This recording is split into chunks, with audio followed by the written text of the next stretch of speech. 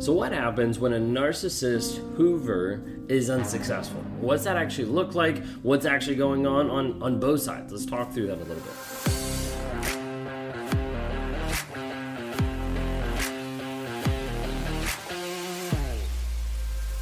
If you guys are new here, my name is Ben Taylor. I'm a self-aware narcissist on this channel to provide awareness, growth, healing, and change. I'm the founder of Raw Motivations, the creator of the NARC app, and your guide in the 45-day Clarity Challenge that you can access at claritychallenge.net. If you like what you see here, subscribe, rate, review, share anything under the guise of Raw Motivations on all the platforms. But if you like what you see here, subscribe, because you never know when we're going to drop more videos. We drop those daily, but also we go live every once in a while as well. So you want to be able to tune in to some of those events too. Today, when we're talking about narcissist hoover, you might wonder, like, well, that hasn't really happened to me yet. Well, I would caution you, it probably will. Majority of time, a narcissist will come back into your life. It might be 2 weeks, it might be 2 months, it might be 2 years, it might be 20 years. But a lot of times we see narcissists come back into your life and try to hoover you into that time. When you need mealtime inspiration, it's worth shopping Kroger, where you'll find over 30,000 mouth-watering choices that excite your inner foodie. And no matter what tasty choice you make, you'll enjoy our everyday low prices, plus extra ways to save, like digital coupons worth over $600 each week. You can also save up to $1 off per gallon at the pump with fuel points. More savings and more inspiring flavors make shopping Kroger worth it every time. Kroger, fresh for everyone. Fuel restrictions apply. Toxic relationship. Well, today we want to talk about what happens when they don't get you, when they don't get through to you, when they don't get a hold of you, when they don't suck you back in. What's that actually look like? Well, when we're talking about hoover, just so everybody knows, a hoover is the attempt of a toxic person to suck you back into that toxicity, to bring you back into a place where you are under their control, where they have control over your will, your emotions, your actions, your responses, all those different pieces. And it takes on a lot of different forms. It takes on a lot of different styles, depending on the type of narcissist that you're with or how they relate or interact. But the goal of a hoover is to get you back. Sometimes that's to make themselves look better because of image. Sometimes that's to save money so they can save on their taxes or not have to deal with a crazy divorce, whatever it might be. But at the end of the day, it is not because of love and it is not because of care. It is just to get you back. Okay? It is a game. It is a game that narcissists play to be able to control, to be able to manipulate you. Now, does every single narcissist out there view it exactly as a game? Not necessarily. There are a lot that do, but not all necessarily, okay? But you need to understand that is how it is played. It is played to get you back. Now, sometimes people are under the impression that, like, hey, my narcissist didn't hoover me. They must not have loved me. And the part that you have to kind of wake up on is if that's your thought process, you need to first step back and understand they didn't care for you to start off with. Majority of people are like, but if they would have hoovered me, then they would have showed that they actually cared. My question typically back to people is, okay, well then how did they demonstrate care on a day-to-day basis? Because majority of times, the narcissist doesn't do that. They'll say it, but how do they actually demonstrate it?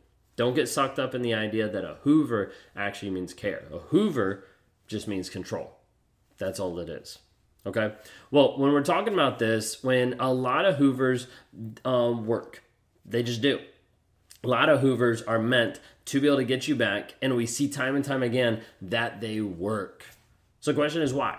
Why do people let toxic people back into life all the time? Why does it actually happen that toxic people come into a person's life and they keep letting them come back into life time and time again? It comes down to it, what I believe is it's because you believe a lie. That's it. You believe a lie of what you want to see in the relationship, what you want to see in the other person. Someone who was inside the Clarity Challenge came up with a cool phrase the other day that was along the idea that they had positive projection onto the narcissist. They were projecting positive things that weren't there. They were putting stuff on that person thinking they actually care. They actually love. They actually respect me. They actually want me. And all those things they realized later, those are things that I put on them. It wasn't things I actually saw. It wasn't things that they actually demonstrated, but it was things that I put on them. It was lies that they end up believing about the other person. A lot of hoovers work and people let a toxic person back into life because they believe a lie over the facts. They believe fantasy over reality.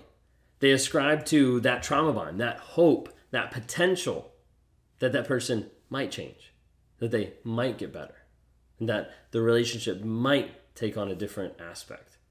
And when people get locked on to the hope, potential, the maybe, the possibility of that relationship actually coming to fruition, a lot of times they will sacrifice a lot of the facts and a lot of the truth of the situation for that fantasy.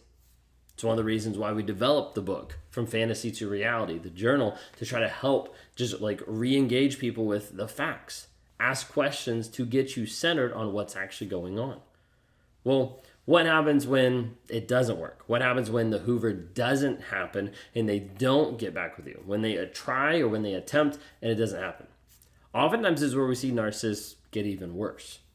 And this is the part that people like don't want to hear because they're like, I'm not even sure I want to go no contact because I don't want it to get worse. Well, it typically gets worse before it gets better. That's the piece that we normally don't talk about on the majority of channels, that like when you go no contact, when you separate from a narcissist, you thought it was bad with the narcissist, a lot of times it's going to get worse, but it gets a lot better. That's the hard part, is a lot of people are scared of that because when it gets worse, you'll see narcissists that come out of the woodwork stalking you more, maybe attacking you, getting upset and getting to a place where the rage is intense, the rage is huge and possibly a lot of times different and more than what it's been in the past. Because part of the reason what's going on here is when a narcissist tries to hoover and it doesn't work, they'll get worse because of the fact of a loss of control. You see, for narcissists, control is king. Control is the aspect that they want to be able to control you, and they want to be able to control their image. When it comes down to it, the biggest play there is the image. Like, the narcissist has to be able to control how other people see them and experience them, and controlling you oftentimes supports that image that they're putting out there. So loss of control is a huge part, and it is really hard for narcissists. So a lot of times when a narcissist is coming to terms of like, okay, I might be a narcissist, it's like, what are you actually willing to do and give up to give up that control in order to heal and to grow and to change? Majority of people won't give anything up. That's the hard part.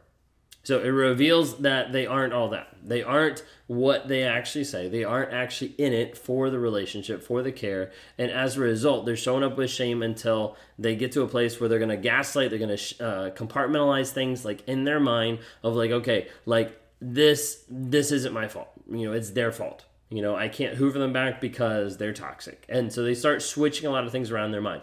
Narcissist minds work really crazy as far as like being able to switch and transition things really carefully.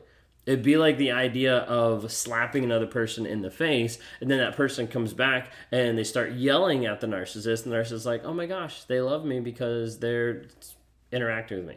Like, that's how skewed up it can be a lot of times. But that's the concept, is a lot of times the narcissist will get worse. The loss of control is super hard. How they change the thought process to be able to justify what they're doing happens all the time. Okay? Well, sometimes they'll get to the place where they'll start to spiral out even more. And oftentimes they'll start to spiral out even more, and even sometimes like go away, but oftentimes they'll spiral out even more in frustration, things like that, when you're taking back your power. When you're actually starting to heal, grow, and change. Because that ultimately is when you start to win. Now, sometimes people are like, but it doesn't feel like winning. It's not going to feel like winning when you compare yourself to another person. But at the end of the day, when you start to grow, heal, and develop, they start to lose their control, their power, and their influence over you. You start to take back that control, take back that power, and become the person that you were meant to be. Well, when we're dealing with this and the hoover doesn't work, you actually start to change. There's something that starts to switch. When you actually hold a boundary and hold a barrier there, and you don't let that toxic person back into your life, something starts to switch on your healing process. You start to take back your power because they no longer have control over you. You start to identify yourself over the other person. You start to identify your needs. You start to find out who you are. It's one of the things that people lose when they're in a toxic relationship, is they no longer know who they are, and they no longer know how to find themselves. You start to develop self-love.